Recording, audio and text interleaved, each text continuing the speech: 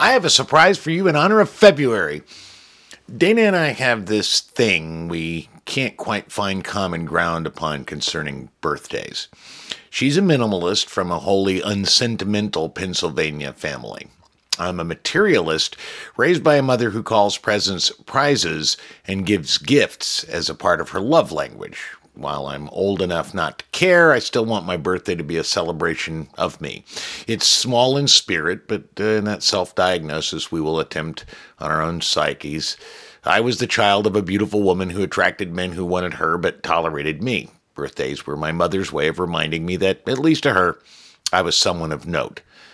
I'm putting the blue in the toilet.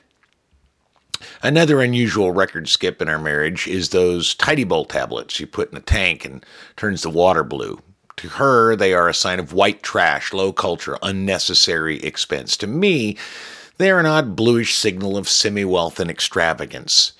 For the most part, the toilet remains clear. She likes it that way because then she can examine the color of her urine to see if she's been hydrating properly. Too yellow, and she's not. Once in a moon, she indulges me with a tab of unnatural blue with a hint of ammonia. It's stupid, but I love it every time. And we're both Aquarians, which means we both are almost zealous in our personal independence, and the sight of her in one bedroom and I on the couch doing our separate things in the same space is common. We do well together. Our differences, in terms of how we view money, consumerism, art, reading, politics, are bizarrely cultural.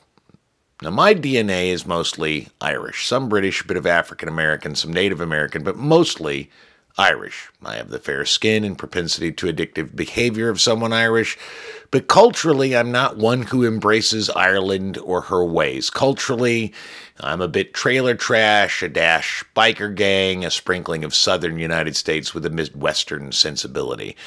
I'm an American mutt.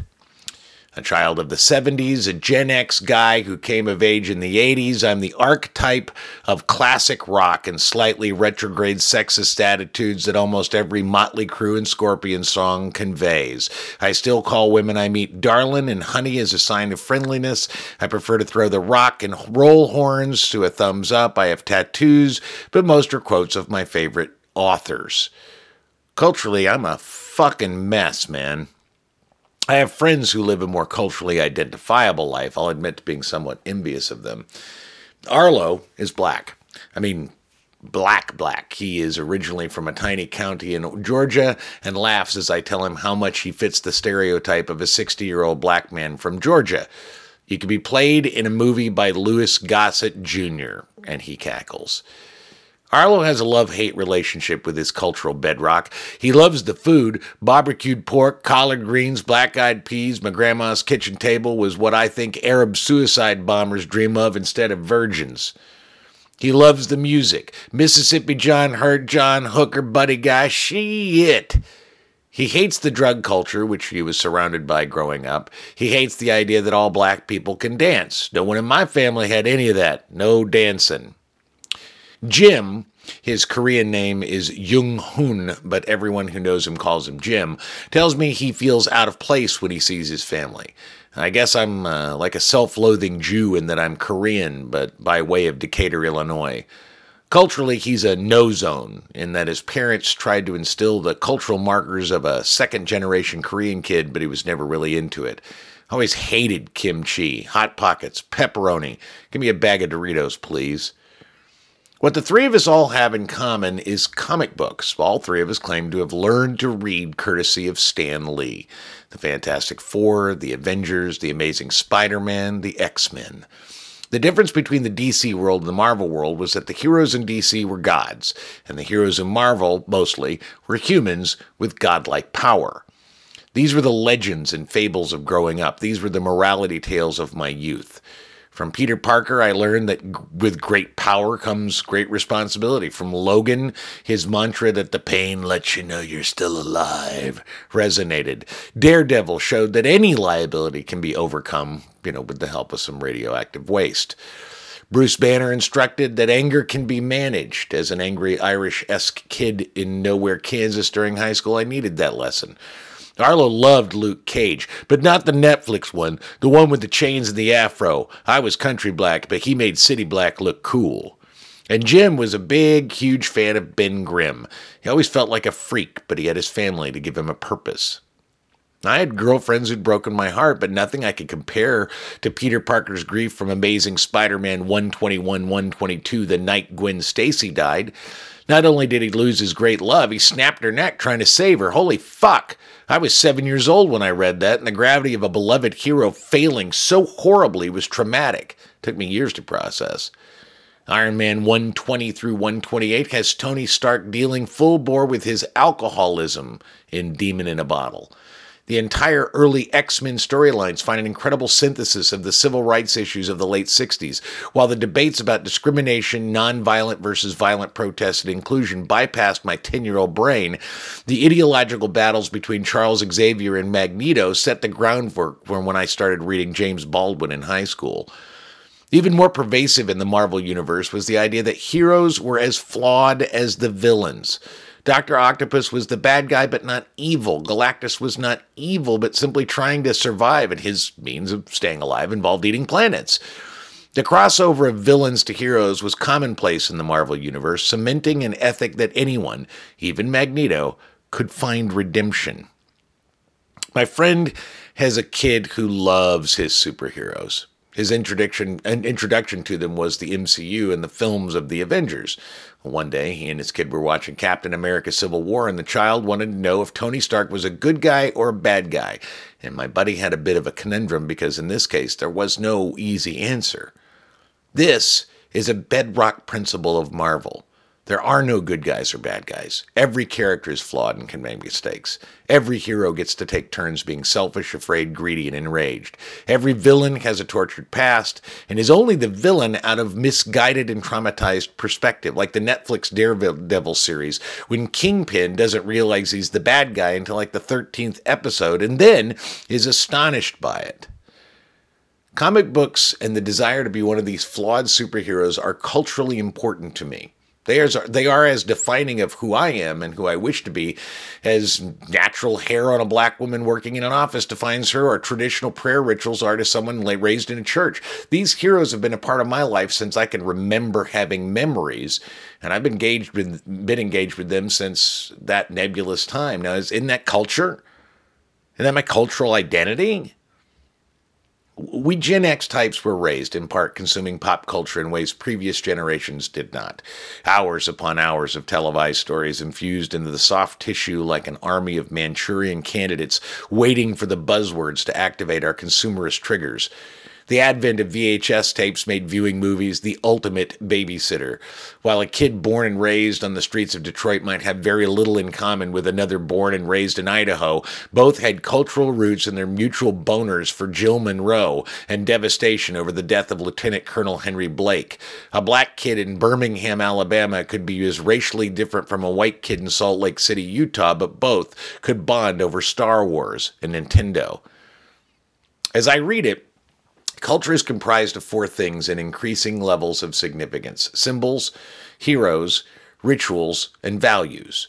But by that quite academic frame, it seems that as we parse out our differences in our current multicultural war in America, it's a fixation on the symbols that seem to trip us up. Skin color, hair, clothing and style, food, language, sexual proclivities, and the presence of certain genitalia are all surface-level identifiers. They are the symbols of each human on display. I knew a white guy who grew up on the south side of Chicago, went to a predominantly black-populated schools, had mostly black teachers, and whose only friends were black. He dressed black, spoke black, acted black. Did any of that make him somehow less white? And does that make any difference? I know a black woman. You'd know her too if I shared her New York Times best-selling name, who, if you talk to her on the phone, sounds like the secretary from Ferris Bueller's Day Off, but looks like Wheezy Jefferson from Good Times. Did her accent and nerdy mannerisms make her less black, and does that make any difference? Culture is how you were raised, a friend tells me. A lot of it is hidden in the back. It's not just the food you ate growing up, but why that food and not something else. It's what your family decided to spend money on and what they wouldn't spend money on. It's those weird rituals you practiced every holiday. It's the clothes you wore, but more deep than the fashion is why you wore those specific clothes. He tells a story about clothes. His family didn't have a lot of money. They saved cash by handing clothes down from one sibling to the next. He was frugal and smart with 5 kids. By the time my friend got the clothes, he was number 4 of the 5, the strain of wear, the places his mother had stitched up was obvious. And his little brother got new clothes because 4 was the limit of the physical shirts and pants. My friend spends a lot of money on fashion. He wears the latest trends and has a closet full of suits. He says he spends maybe a third of his take-home on shoes. That's culture in real time. I don't dress up for much. I own no suits. I have ties, but they're mostly Marvel, Star Wars, and Beatles ties. My dress shoes are either decent tennis shoes or boots. When I was a kid, my mother wanted to please her aunt. Her aunt was a churchgoer, so we joined her church. I remember the date she told me I couldn't go to church because my clothes weren't up to snuff. You can't go to church dressed like that, she guffawed. I recall being embarrassed. I didn't have anything nicer. She laughed at my best clothes. It obviously stuck because I still cringe at the memory.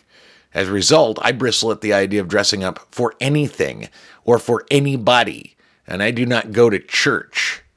That's culture in real time. While a follower of the Avengers as a kid, I was never a fan of Captain America. No good reason for that. Steve Rogers just never did it for me. That is, until Chris Evans portrayed the character in the MCU movies. Maybe it was my time to appreciate his retro goodness. Maybe I needed to be a bit older to fully appreciate his specific kind of superhero. Perhaps I needed to live some life before the ideas that I can do this all day persistence did me any good. The belief in something so strong that he'd go against all of his friends in a fight. His loyalty to Bucky despite the fact that his childhood friend had become a villain. His enduring love for Peggy Carter. His stalwart acceptance that he is almost a century older than he looks and most of his friends are long dead. I didn't need those values as a kid. I need those values today. Now, Dana is 14 years younger than I am. No, I wasn't looking for a third wife who was born when I was entering high school. It just kind of worked out that way. The age difference feels sometimes like I was encased in ice for 75 years, only to be resurrected long after the war was won. The differences we have are bizarrely cultural. She's a free spirit. I'm a worker bee. She's a poet in need of inspiration and subject to the mood swings of that breed of writer. I'm an essayist who approaches writing like the laying of bricks to build a house, who becomes more a follower of stoicism the older I get. She grew up in the same house she was born in. I grew up moving from place to place with no true sense of physical grounding. She is relentlessly frugal. I am an impulse buyer. But we make it work.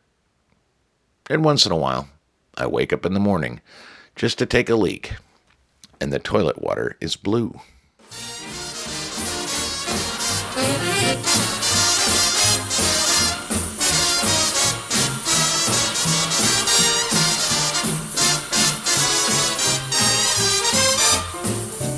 Peculiar Journeys is a weekly podcast featuring stories and thoughts from an arrogant, overly confident white guy.